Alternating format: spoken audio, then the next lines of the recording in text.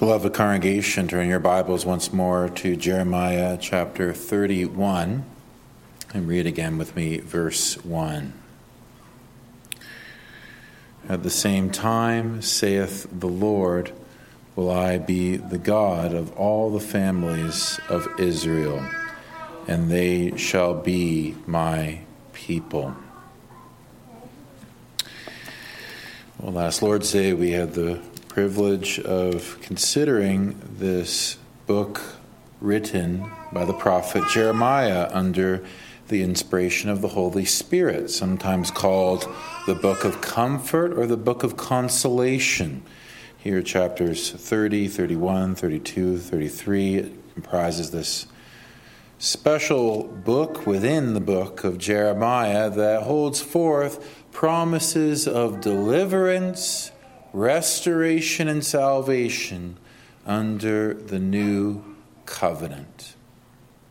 And indeed, though written in the days of the old covenant, it yet speaks of a time after the coming of our Lord and Savior Jesus Christ. We considered that in a number of areas in the 30th chapter. Verse 9, we read, but they shall serve the Lord their God and David their king, whom I will raise up unto them. We saw it again in verses 20 and 21. Their children shall be as before time, and their congregation shall be established after me, and I will punish all that oppress them. And their nobles shall be of themselves, and their governor shall proceed from the midst of them. That governor is the same one referred to as David earlier on. And it goes on, and I will cause him to draw near, and he shall approach unto me. For who is this that engaged his heart to approach unto me, saith the Lord? And ye shall be my people, and I will be your God. Likewise, we could say that the 24th verse of that chapter also speaks of the days of the Messiah under the new covenant. It says in verse 24, the fierce anger of the Lord shall not return until he have done it, and until he have performed the intents of his heart. In the latter days ye shall consider it. The latter days. Indeed, it's not the only place that refers to the times of the Messiah, the times of the new covenant, as the last days of this planet and world. Think of Hosea chapter 3, verse 5. Afterward shall the children of Israel turn and seek the Lord their God and David their king, and shall fear the Lord and his goodness in the latter days. Or in what the apostle wrote in the book of Hebrews, chapter 1, verse 1, God, who at sundry times and in diverse manners spoke in time past unto the fathers by the prophets, hath in these last days spoken unto us by his Son, whom he hath appointed heir of all things, by whom also he made the worlds. So this is speaking of the days of the Messiah, the days in which we live after the first coming of our Lord and Savior Jesus Christ. Indeed, this 31st chapter is perhaps the most significant part of the entire book of comfort, the most important part of Jeremiah's prophecy, perhaps the most important chapter of the Old Testament itself, speaking of the times in which we live in great clarity and in great spiritual depth. They were given in order to nurture the faith of the Lord's people during the times of the exile, before the Lord's coming. And since the Lord's coming, they have continued to sustain the faith of the Lord's people. What a precious thing that we should also be able to consider this prophecy of the new covenant. It's this covenant with which we have to do. It's this covenant that the Lord is pleased to work in and through in order to save his people, in order to build his church, and in order to perfect and purify his church. The new covenant, the same as the very gospel of salvation. And it's this which I wish to speak about as we consider this first verse, where it connects everything that happens, both in the first verse and the whole chapter, with these last days of the Messiah. At the same time, so not a different time, but at that time, saith the Lord, will I be the God of all the families of Israel, and they shall be my people. With the Lord's help, I wish to consider the covenant with the Lord's people, the covenant with the Lord's people. And it's my special desire that this would stir us up in order to pray in this special prayer day service, prayers for our church and nation and ourselves as well. So, the covenant with the Lord's people.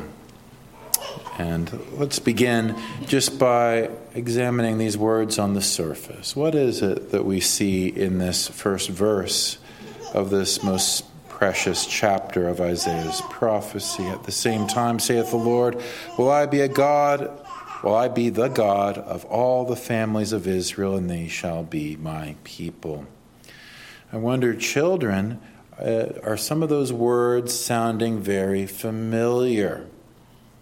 I know that in your Sunday school, as well in some of the sermons that you've heard about Abraham. And how was it the Lord made a special covenant with Abraham, as well as his children, his seed? Didn't we learn about that when we had that sermon on circumcision? I'm sure you were paying attention. And you remember that in that part of the Word of God, the Jehovah appeared unto Abraham, and what did he say? He said, I will establish my covenant between me and thee and thy seed after thee in their generations for an everlasting covenant, to be a God unto thee and to thy seed after thee. Same kind of language as in our text. I will be the God of all the families of Israel. And every Lord's Day, what do we read when we read those 10 commandments? What are the first words that we hear? Well, we hear those words. I am the Lord thy God. I am your God, Jehovah says. Every Lord's Day, those words come to our ears. I am your God. And they are really a part of the full formula, the core and the essence of God's gracious covenant with his church. They're perhaps found throughout the whole Bible. We read them last Lord's Day from the 30th chapter. In verse 20, ye shall be my people, and I will be your God. Or I will be your God, you shall be my people. Those words found out throughout the whole Bible. Even in the New Testament, the Apostle Paul uses that in 2 Corinthians chapter 6 and verse 16. And what agreement hath the temple of God with idols? For ye are the temple of the living God. As God hath said, I will dwell in them and walk in them, and I will be their God, and they shall be my people. You see, when we think of this covenant, it's not merely just an agreement between two sides, two parties, in a sort of detached way, like a business agreement that you might draw up if you were going to sell something or enter into a partnership. No, it's much closer to a marriage covenant, because the heart of this covenant is to bring us into the closest relation to God. God being a God to us, we being the people separated unto God. Very personal, very warm, very inviting. The heart of the gracious covenant of the Lord unto his church is set forth here. And it wasn't only in our day that there was this personal note to God's covenant. It was found from the days of the Old Testament, from the days of Abraham, and going right through the whole history of this people of Israel that Jeremiah was writing and preaching to. When the Lord's servant Moses prophesied and preached in the book of Deuteronomy, he spoke in a very clear way that the covenant of God with his church and people, even in those Old Testament times, was about this gracious relationship of love. Deuteronomy 7 verses 6 and following. For thou art an holy people unto the Lord thy God. The Lord thy God hath chosen thee to be a special people unto himself above all people that are upon the face of the earth. The Lord did not set his love upon you, nor choose you, because ye were more in number than any people, for ye were the fewest of all people. But because the Lord loved you, and because he would keep the oath which he had sworn unto your fathers, hath the Lord brought you out with a mighty hand, and redeemed you out of the house of bondmen, from the house of Pharaoh, king of Egypt. It almost sounds like a paradox. The Lord didn't love you because you were this or that, but the Lord loved you because the Lord loved you. No explanation given other than that of the gratuitous, one-sided, gracious love of God, setting his mercy and kindness on this people, Israel. That was the kind of God he was unto that people, separated from all the pagan nations, heathen nations that worship the false gods, was this one nation specially designed for the worship and favor of God, to be a nation of priests, worshiping and serving the living God of heaven and earth.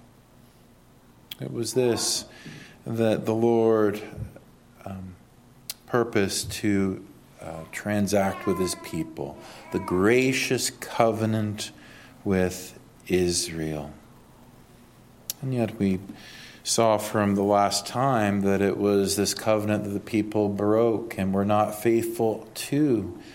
Many of them had no faith in this God. Many of them saw no use for his commandments. And so there was this terrible judgment that was coming. And now there's this exile. They are brought into this land of captivity. Both the northern kingdoms had already been brought away into Assyria, and now even the southern kingdom where Jeremiah had been preaching would also be brought into captivity in Babylon.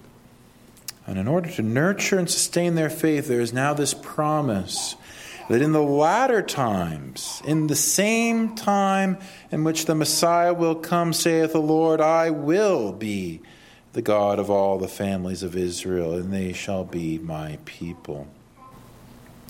As we consider just the surface reading of that and what it may mean, let's just notice this, that the Lord's covenant faithfulness is not interrupted by the fluctuating tides of history.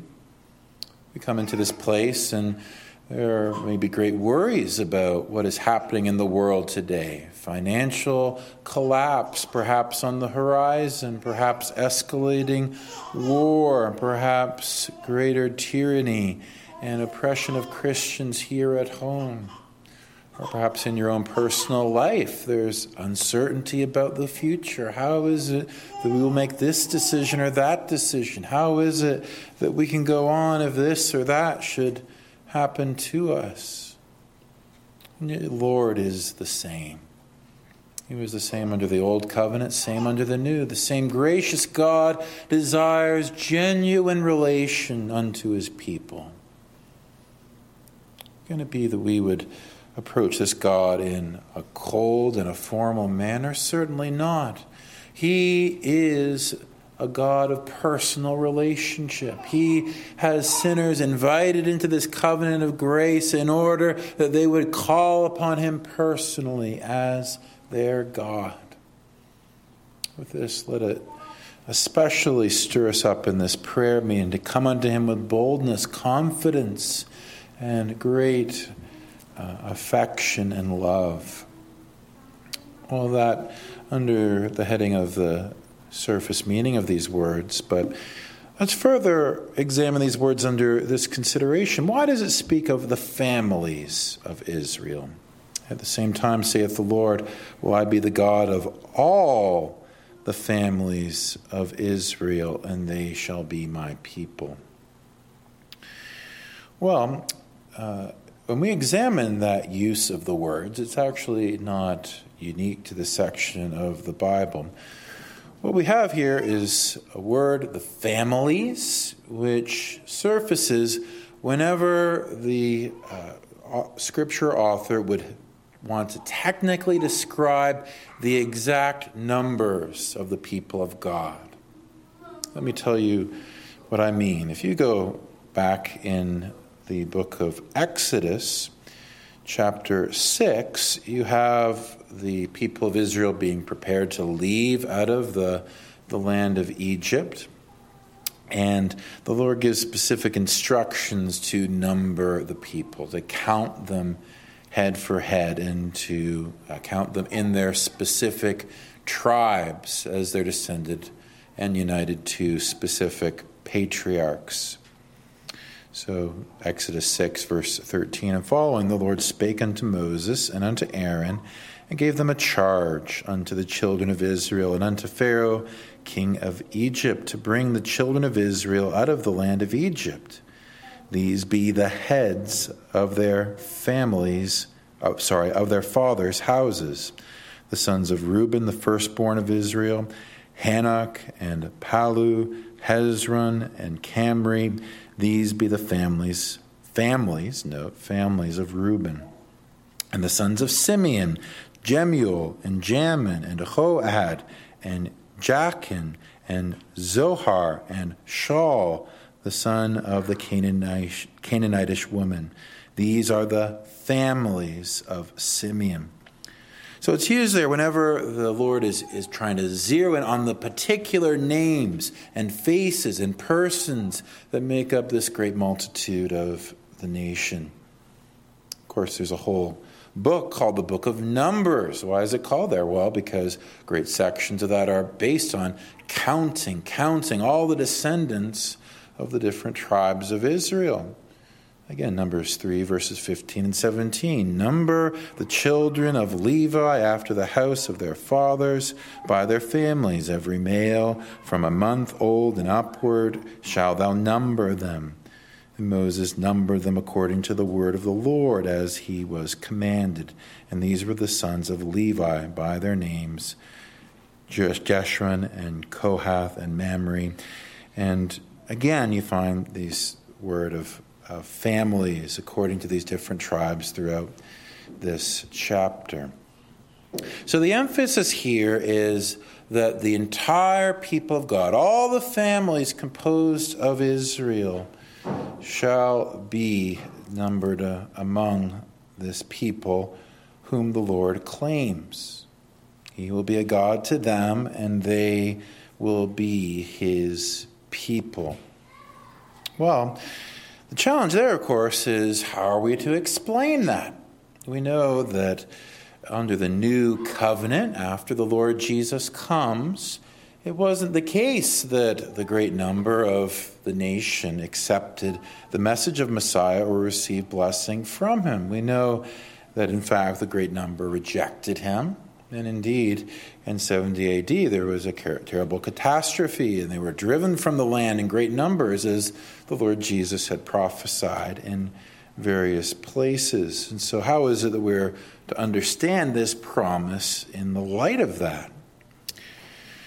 Well, let me give you two things that flow out of the surface meaning of this text that would help us particularly understand what is being spoken of here. And I want to divide this under two headings. First heading would be this. The promise here of the new covenant and all the families of Israel being owned as God's people, it is specific reference to the Lord's covenant elect. The Lord's covenant elect.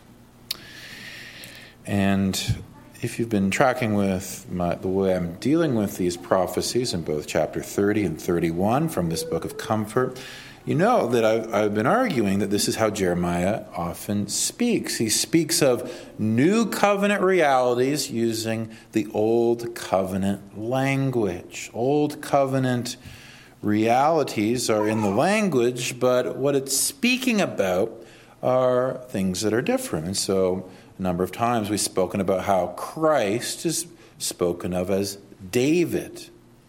And we spoke about how David is not really in view, but rather the greater David, the Lord Jesus Christ.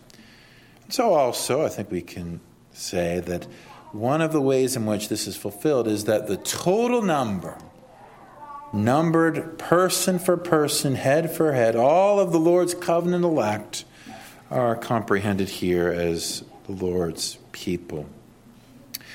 And last time we spoke somewhat of this when we considered the doctrine of baptism from Galatians chapter 3, verse 16 in the evening service.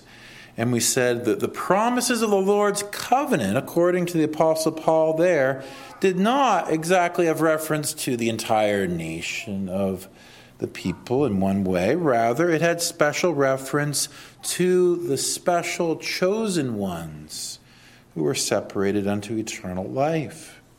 So Galatians chapter 3, verse 16, now to Abraham and his seed were the promises made. He saith not, and to seeds, as of many, but as of one, and that seed, and to that seed which is Christ. And you'll remember that I sought to verify that the way Christ is being used there is really God's elect in Christ. So the corporate group of people united to Christ in faith, that is, those who are the true heirs of the promises of the Lord's gracious covenant. And what I didn't say at that point, but what I will say now, is that you are forced to that position if you're going to make the apostle consistent with himself. For the very argument that he makes in another of his epistles, Romans chapter 9, verses 6 and following, he makes the same point and argues exactly this, that the true Israel, the true covenant people, are those who are numbered among his elect. So Romans 9, verse 6, not as though the word of God hath taken none effect, for they are not all Israel which are of Israel, neither because they are the seed of Abraham are they all children, but in Isaac shall thy seed be called. That is, they which are the children, that is, they which are the children of the flesh, these are not the children of God, but the children of the promise are counted for the seed. And if that was not sufficiently clear, that not unto the Israel of the flesh, but unto this elect Israel of the Spirit do the promises belong, well, we could consider what the apostle wrote in that 6th chapter of Galatians, which we read. Chapter 6, verse 15, for in Christ Jesus neither circumcision availeth anything, nor uncircumcision, but a new creature. And as many as walk according to this rule, peace be on them and mercy, and upon the Israel of God. Now, if you track with that argument that Paul is making there, he's concluding this colossal refutation of the error of the Judaizers who wanted to add circumcision to the requirements under the new covenant and ultimately to the gospel itself. And he concludes that whether you're circumcised or not is nothing. Rather, what matters is a new creature. a new creation in the Lord Jesus Christ, being born again through the Spirit of God, placing your faith in the promises of Christ Jesus as the source of your righteousness and justification. These are the things that matter, not membership in a physical nation.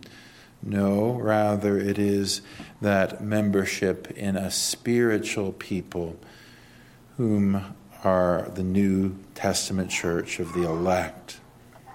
And to heighten this, in verse 16, as many as walk according to this rule, peace be on them and mercy, and upon the Israel of God. You could also translate, even upon the Israel of God. It is this people whom Paul is not shy to apply the very name Israel. Those separated unto eternal life in Jesus Christ. Those who are new creatures born again through the Holy Spirit. These, God's covenant elect, are called the Israel of God. And so, come back to our text. At the same time, saith the Lord, will I be the God of all the families of Israel, and they shall be my people. I say that the first place we should understand this is that now the type is giving way unto the antitype. Now the shadow is giving way unto the reality that all these things were about. You see, in that physical nation of Israel, yes, there was the true people of God. Yes, there was the number of God's elect among them. But really, that physical people with a physical land was also pointing ahead to a reality that was far greater. A people separated unto eternal life. Not merely a visible land with the blessings of milk and honey and so forth, but a people separated unto the new heavens and the new earth, wherein righteousness dwells. It was this that this prophecy specifically concerned. So, you believer, you who are troubled with all your different cares and worries, may this be what stirs you up, both to pray and to worship and to glorify your Lord, that you are separated unto eternal life, no less than all others comprehended in the Lord's saving covenant. That indeed, as it concerns the ultimate fruition and blessing of this covenant, it belongs in a special way unto those for whom it was particularly intended, those whom the Lord would call unto eternal life.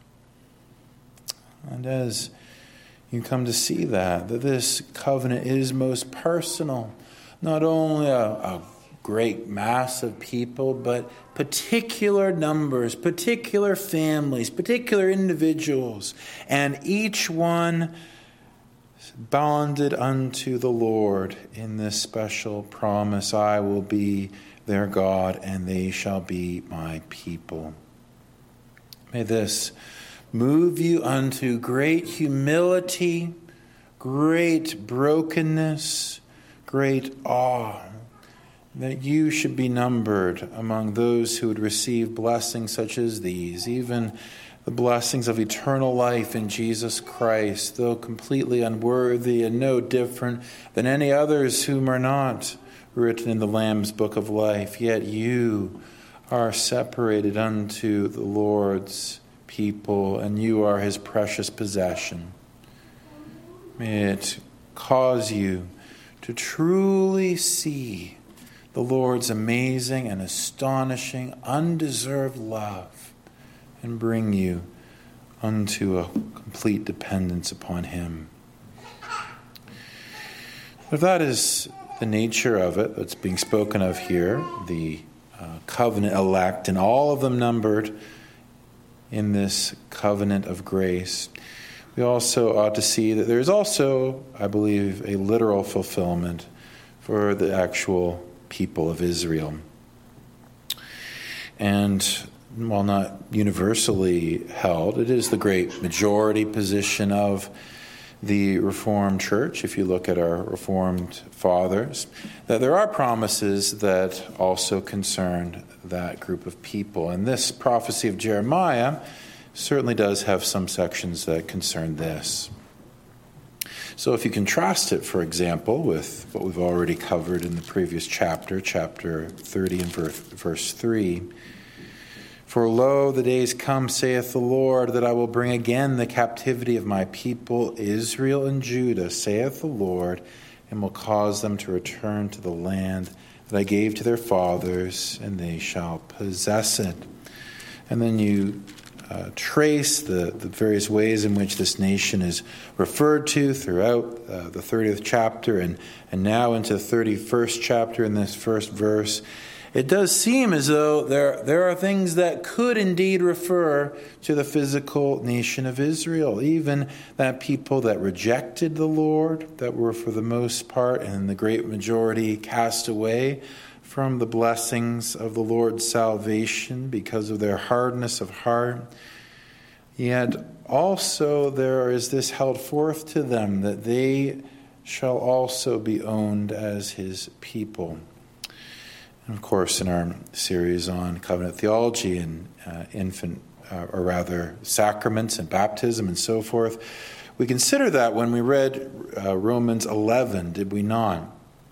Romans 11, verses 23 and so forth. You have words that really defy explanation unless you would see it as holding forth the Lord's promise to save his people Israel.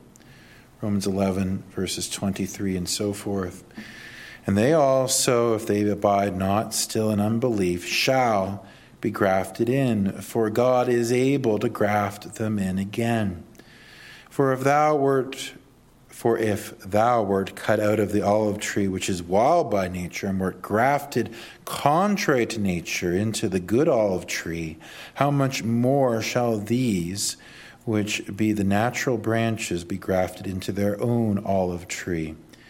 For I would not, brethren, that ye should be ignorant of this mystery, lest ye should be wise in your own conceits, that blindness in part is happened to Israel, until the fullness of the Gentiles be come in. And so all Israel shall be saved, as it is written, they shall come out of Zion the deliverer, and shall turn away ungodliness from Jacob, for this is my covenant unto them, when I shall take away their sins."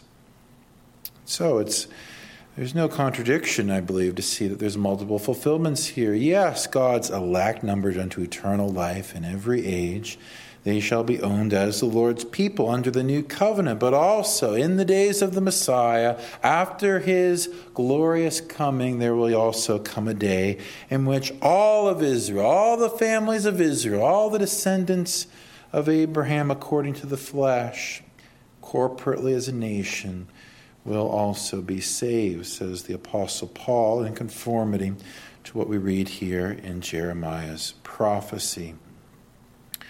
And this is in particular what I would desire, that this promise, which is held for, should stir us up in particular to pray for the fulfillment of this promise. If you would read our Reformed fathers, they were very clear that Christians should pray for the conversion of the Jews in particular, that there was this promise that they would all be engrafted in again unto the gospel church, and that this would bring blessings unto the whole world. Consider the Westminster Larger Catechism, question 191, which says, "What do we pray for in the second petition of the Lord's Prayer?" And this is the answer that it says. In the second petition, which is, "Thy kingdom come, acknowledging ourselves and all mankind to be by nature under the dominion of sin and Satan, we pray that the kingdom of sin and Satan may be destroyed, the gospel propagated throughout the world, the Jews called, and the fullness of the Gentiles brought in." And it goes on, but listed right there, the salvation of the Jews. And why would they particularly pray that? Well, because Paul, in that same chapter, Romans 11, spoke about how it would bring great blessings unto all Christians when the Jews are called. Romans 11, verse 12. Now if the fall of them be the riches of the world, and the diminishing of them the riches of the Gentiles, how much more their fullness? So what is the argument? Well, they fell away from the Lord's gracious covenant in Christ, and that brought a measure of riches as the Gentiles were brought in their place. But how much more their inclusion and fullness, how much more goodness will that bring? And then Romans 11, verse 15, for if the casting away of them be the reconciling of the world, what shall the receiving of them be but life from the dead? And we don't know exactly what does that mean, life from the dead. Does that mean a great revival or a great awakening? Is there a spiritual life throughout nations? Does that mean it would bring about the end of the world and the resurrection from the dead? Well, there's different views about that. But in either respect, it's talking about something that is infinitely more glorious than what would precede. The way I would understand that is more probably a great revival, because if you think about the great promises that the prophets speak of, even the one we considered at great length, Isaiah chapter 9, verse 7, of the increase of his government and peace, there shall be no end upon the throne of David and upon his kingdom, to order it and to establish it with judgment and with justice from henceforth even forever. The zeal of the Lord of hosts will perform this. How could such an increase and such a great gathering in of the Lord's people and the conquest of the nations, how could this be realized without a great revival before the Lord's coming? And so I think we have good reason to see that what is held forth here is something that we have every reason to pray for in particular. I believe it's a great mistake where people say that the people of Israel are already just fine as they are. They have their nation, they have their borders, they have their military and material prosperity and so forth. But the nature of the Lord's gracious covenant is not in these things. It is rather in the blessedness of knowing God as our God in Jesus Christ. And apart from that, there can be no spiritual help. We know, of course, that in the nation of Israel's very constitution, they deny the deity of the Lord Jesus Christ. They forbid the sharing of the gospel in that nation. There's a great normalization and celebration of homosexuality and various other things which are displeasing unto the Lord. They do not have the kind of blessings that the Lord would have them to if they would turn unto the Lord Jesus Christ. But how beautiful to think that even the visible nation of Israel, even that physical posterity of Abraham, would turn unto the true substance of the gospel. In Zechariah chapter 12, verse 10, there's a most moving prophecy about this. The Lord says, I will pour upon the house of David and upon the inhabitants of Jerusalem the spirit of grace and of supplications, and they shall look upon me whom they have pierced, and they shall mourn for him as one mourneth for his own son, and shall be in bitterness for him as one that is in bitterness for his firstborn. The very people who crucified the Lord Jesus Christ and had him pierced upon the cross, that very people would mourn over him, would rejoice over the Lord and Savior Jesus Christ, the true seed of Abraham, the true seed of David, the true Messiah of God, come in the flesh, come as the Savior. Oh, that such a great work of God would take place. For we know that after all these years, all of the sadness, all the tragedy of the people of Israel, to have them finally come home unto the Lord who has had so much dealings with them in the past, it is almost incomparably beautiful to the one who has the true heartbeat of the Scriptures. It's interesting that you read these psalms that we sing, and how many of them are prayers on the lips of Jewish believers for the gathering in of the Gentiles who are yet in spiritual bondage. Psalm 100, verses 1 and 2. Make a joyful noise unto the Lord, all ye lands. Serve the Lord with gladness. Come before his presence with singing. Prayers for the pagans, the Gentiles, worshiping false gods when they had no care or love for Jehovah. Psalm 117, verses 1 and 2. Oh, praise the Lord, all ye nations. Praise him, all ye people. For his merciful kindness is great towards us, and the truth of the Lord endureth forever. Praise ye the Lord.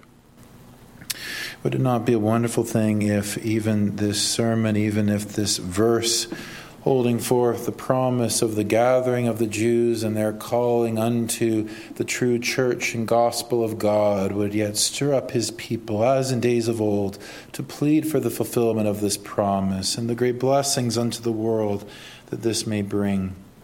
We live in dark days, and we know not exactly how some of these things will take place. The times or the seasons are in the Lord's hands, but the history of this world is not concluded.